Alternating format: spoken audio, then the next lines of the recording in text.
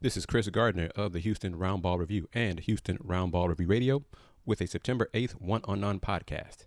In this podcast, I'll recap Game 2 of the Rockets' 117-109 loss to the Lakers, give some notes from Game 2, I'll talk about the Coogs men's basketball getting some good news, and a little bit more.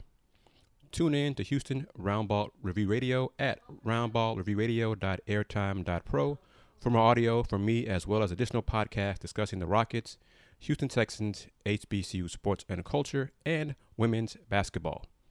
Sunday night, September 6th, the Rockets lost to the Lakers 117-109. James Harden led 6 Rockets in double-digit scoring with 27 points. Eric Gordon scored 24.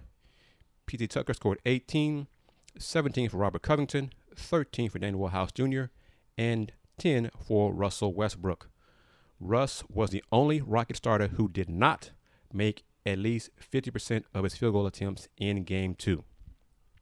Russ was an icy 4 for 15 from the floor, including 1 for 7 from three-point range. 7 threes from Russ is about 4 or 5 too many for my liking. Russ also had 7 turnovers, but he did have 13 rebounds and 4 assists. James Harden had 5 turnovers. So for the second time in the Rockets' last 4 playoff games, Harden and Russ combined for 12 turnovers in a game. Russ and Harden had 12 turnovers in the Rockets' Game 6 loss to OKC in the first round. Anthony Davis scored a game-high 34 points to lead the Lakers. AD added 10 boards and 4 assists. LeBron James scored 28 points, had 11 rebounds, 9 assists, 4 steals, 2 block shots, and 7 turnovers. The Lakers scored 27 points off the Rockets' 17 turnovers, while the Rockets scored 18 points off the Lakers' turnovers. 27-18 points off turnovers advantage for the Lakers in an 8-point win for the Lakers. The series is tied 1-1. It's the 4th time the Rockets have split the first 2 games of a playoff series under head coach Mike D'Antoni. The Game 3 winner in those situations went on to win each of those 3 series. The Rockets are 1-2 previously under D'Antoni in a 1-1 set up for Game 3. So based on that little tidbit, if the Rockets lose Game 3, then odds are, they will lose the series. So we shall see. Houston has led at the start of the 4th quarter in 7 of the 9 playoff games this postseason, but they are only 4-3 in those games.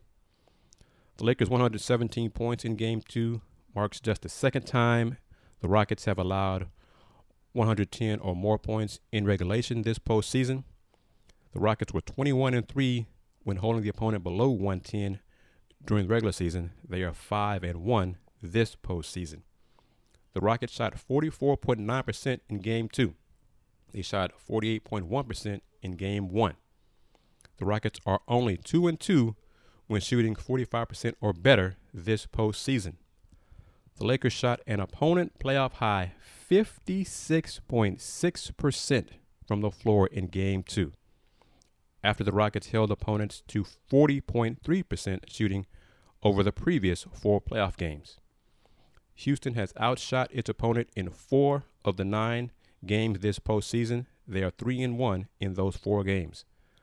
The Rockets made 22 threes in Game 2 versus the Lakers, marking the 3rd game with 20 or more threes made this postseason. That ties the NBA record for the most games in a single postseason. The Cavs did it in 2016. Houston has taken 56.5% of its shots from three-point range this playoffs. 56.5% of its field goal attempts have been three-pointers. During the final 27 games of the regular season, they attempted 54.3% threes, and overall this season, it was barely above 50% at 50.1. 56.5% of their field goal attempts have been three-pointers. Oh my gosh, that hurts my heart, hurts my soul as an old school player, old school fan, old school guy. Oh my goodness. Ugh. And the Rockets lost Game 2 to the Lakers despite shooting 41.5% from three. Houston was 16-0 when shooting 40% or better from behind the arc during the regular season. The Lakers outscored the Rockets 54-26 in the paint in Game 2 after Houston outscored their opponents by a total of 24 points in the paint through the first 8 games of these playoffs.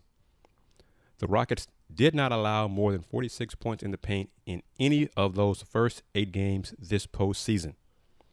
Houston is allowing just 38.4 points in the paint these playoffs, which is down from 51.5 points per game in the paint during the regular season, and that ranked 26th in the NBA. The Lakers are averaging 19 fast break points per game this series, after Houston did not allow more than 11 fast break points during any of the first-round games versus OKC. The Lakers had an opponent playoff high 27 points off of turnovers in Game 2, after the opposition averaged just 11.6 points off turnovers in the first 8 games of these playoffs. So, Game 1, Rockets won with defense. Game 2, the Lakers won with scoring off of turnovers and fast break points. It's going to come down to which team is able to dictate their style over the other. Rockets defense took a step back, but also, in my opinion, as I am not a proponent of short ball, I refuse to call it small ball anymore. Short ball, stout ball, shorter ball, because if you go against taller players, as long as those taller players remember that they are taller than the Rockets and shoot over them, there's nothing those shorter Rockets can do to stop them from scoring. But if those taller players don't remember that they're taller than the Rockets and try to do things that they're not good at, such as backing the Rockets' stronger defenders down in the post, then that's advantage Rockets. Anthony Davis scored many of his points Sunday in Game 2 on face-ups, quick hits, quick drives to the basket, turnaround jumpers, quick turnarounds. AD's 7 feet tall, 6'11", 7 feet tall. P.J. Tucker, 6'5". As long as Anthony Davis keeps the ball tall and above his waist first, and then shoots with a high release, there is nothing P.J. Tucker can do to stop that shot. AD did that in Game 2. He didn't do that in Game 1. The Rockets won Game 1. The Rockets lost Game 2. LeBron James was everywhere in Game 2. But one of his issues and problems that he had for a few of his 7 turnovers was he tried to back down Eric Gordon.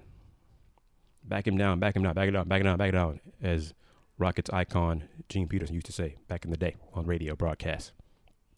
The more LeBron tried to back down Eric Gordon, double teams came. LeBron committed turnovers rather than simply shoot over the shorter Eric Gordon. People too many times in sports try to make things more complicated than they have to be. If I'm taller than you, it's up to me to maximize my height advantage over you. If I'm not as strong as you, then why should I try to do something that I cannot do? This is not complicated. LeBron is taller than Eric Gordon. Shoot over Eric Gordon. AD is taller than PJ. Shoot over PJ. Shoot over James Harden. Shoot over Russ. Shoot over Covington. This is not complicated. Lakers won Game 2 because they got production from Rajon Rondo and Markieff Morris off the bench. Rockets bench scoring with Daniel House in Game 2. House scored 13 points. Game 2 for the Lakers. Kyle Kuzma, 13 points off the bench. Rajon Rondo, 10 points, 9 assists. Markieff Morris, 16 points. And Alex Caruso, 2 points. Add that up. That is 41 points for the Lakers off their bench. 41-13 for the Rockets. If the Lakers get numbers like production like that, they will win this series. Rajon Rondo outproduced Russell Westbrook. 10 points, 9 assists, 5 steals, 3 boards in a little under 29 minutes for Rajon Rondo. Russ had 10 points, 7 turnovers in 33 minutes for the Rockets. Russ was a minus 14 for the Rockets. Rajon Rondo was a plus 28 for the Lakers. I don't expect Russ to play that poorly, to shoot that poorly in Game 3. He usually corrects his mistakes and does better, have a bounce-back game, as James Harden said Monday in the pre-practice media session, which you can go and watch on Houston Roundball Review on YouTube. But Russ settled for three-point shots, in my opinion. Like I said, 7 threes for Russ is too many. He needs to be attacking the basket. The Lakers dared him to shoot threes in Game 2. They dared him, left him wide open. And he settled for that. That's not the best way to take advantage of Russ's skills, and this does not help the Rockets and their chances of winning this series. I'm going to shift gears a little bit and talk some Houston Cougars men's basketball. Monday evening, September 7th, the Cougs got a verbal commitment from 6'5", some sites say 6'6" forward Robbie Armbrester from Georgia. Armbrester chose Houston over Georgia Tech, Texas A&M, Virginia Tech, Xavier, and about 10 other schools as well. Robbie patterns his game after Kawhi Leonard and Draymond Green. Kawhi Leonard and Draymond Green. That is an indicator of Robbie's style of play and also his level of talk and communication. I've seen a few video clips of Robbie on the court, and he definitely talks way more than Kawhi Leonard does. Robbie talks a lot more like Draymond Green. Trash talk, talking smack, that's Robbie Armbrester on the court. Robbie enjoys playing defense. And from what I've seen and heard, he likes to be coached hard in order to maximize his basketball potential. Defense and firm coaching are definitely traits of a Kelvin Sampson coaching staff. Robbie is a very physical player. He's played with his back to the basket more in his young career than he has on the perimeter.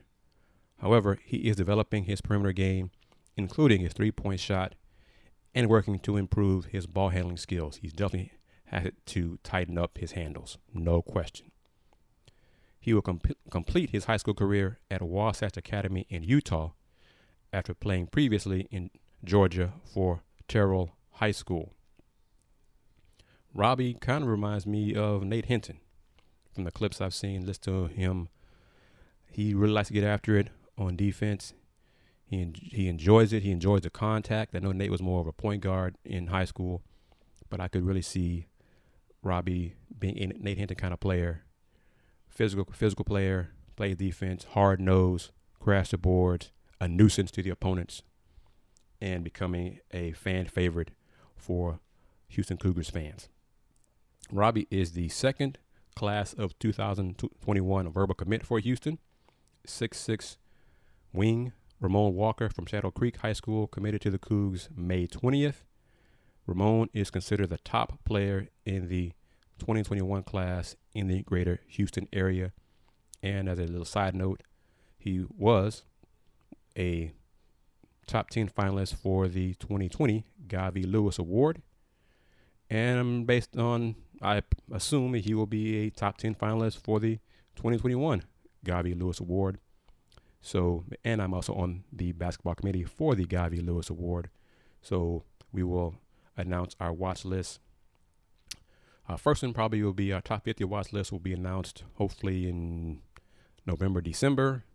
Then we'll pare it down to 25 in January, and then a top 10 in February.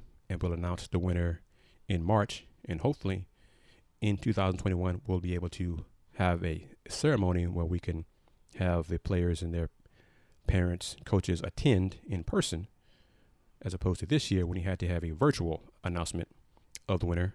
And the winner for the 2020 Gavi Lewis Award was Jermone Mark from Dickinson High School, who committed and is now a freshman at U of H. Sunday, September 6th, Michael Thomas, a junior college guard from Kilgore College, announced he has decided to decommit from Houston and reopen his recruitment process. Good luck to him in making the best decision for him and his college career. Yes, I have heard a few things about his decision to decommit. Nothing on the record, but it's a decision that he made. I wish him the best of luck. Listen to Inside the HBCU Sports Lab with Dr. Kenyatta Cavill, the Dean of HBCU Athletics, his co-hosts Mike Washington and Charles Bishop. You can catch the show on Houston Roundball Review Radio during the week from 8 to 10 p.m., or you can watch the show on Facebook Watch, as well as Inside the HBCU Sports Lab on YouTube.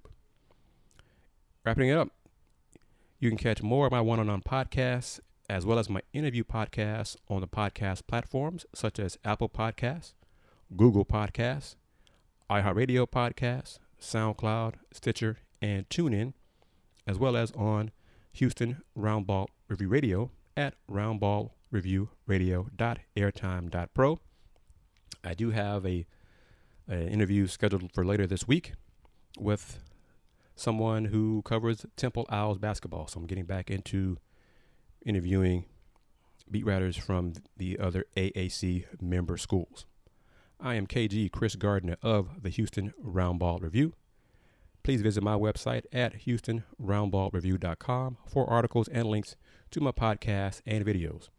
While you're at the site, please support the HRR by contributing via PayPal, or you can contribute using the Cash App. My account name is Christopher Gardner, KRISTOPHERGARDNER.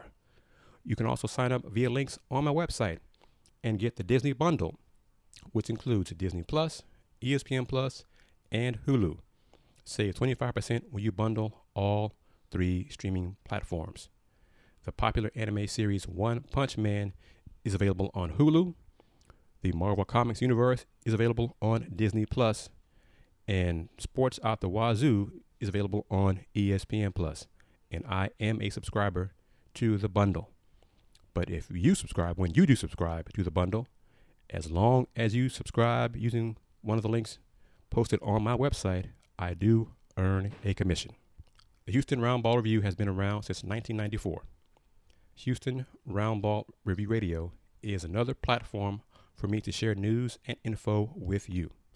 Remember, the Houston Roundball Review, local name, national perspective. Thank you for your time. Take care.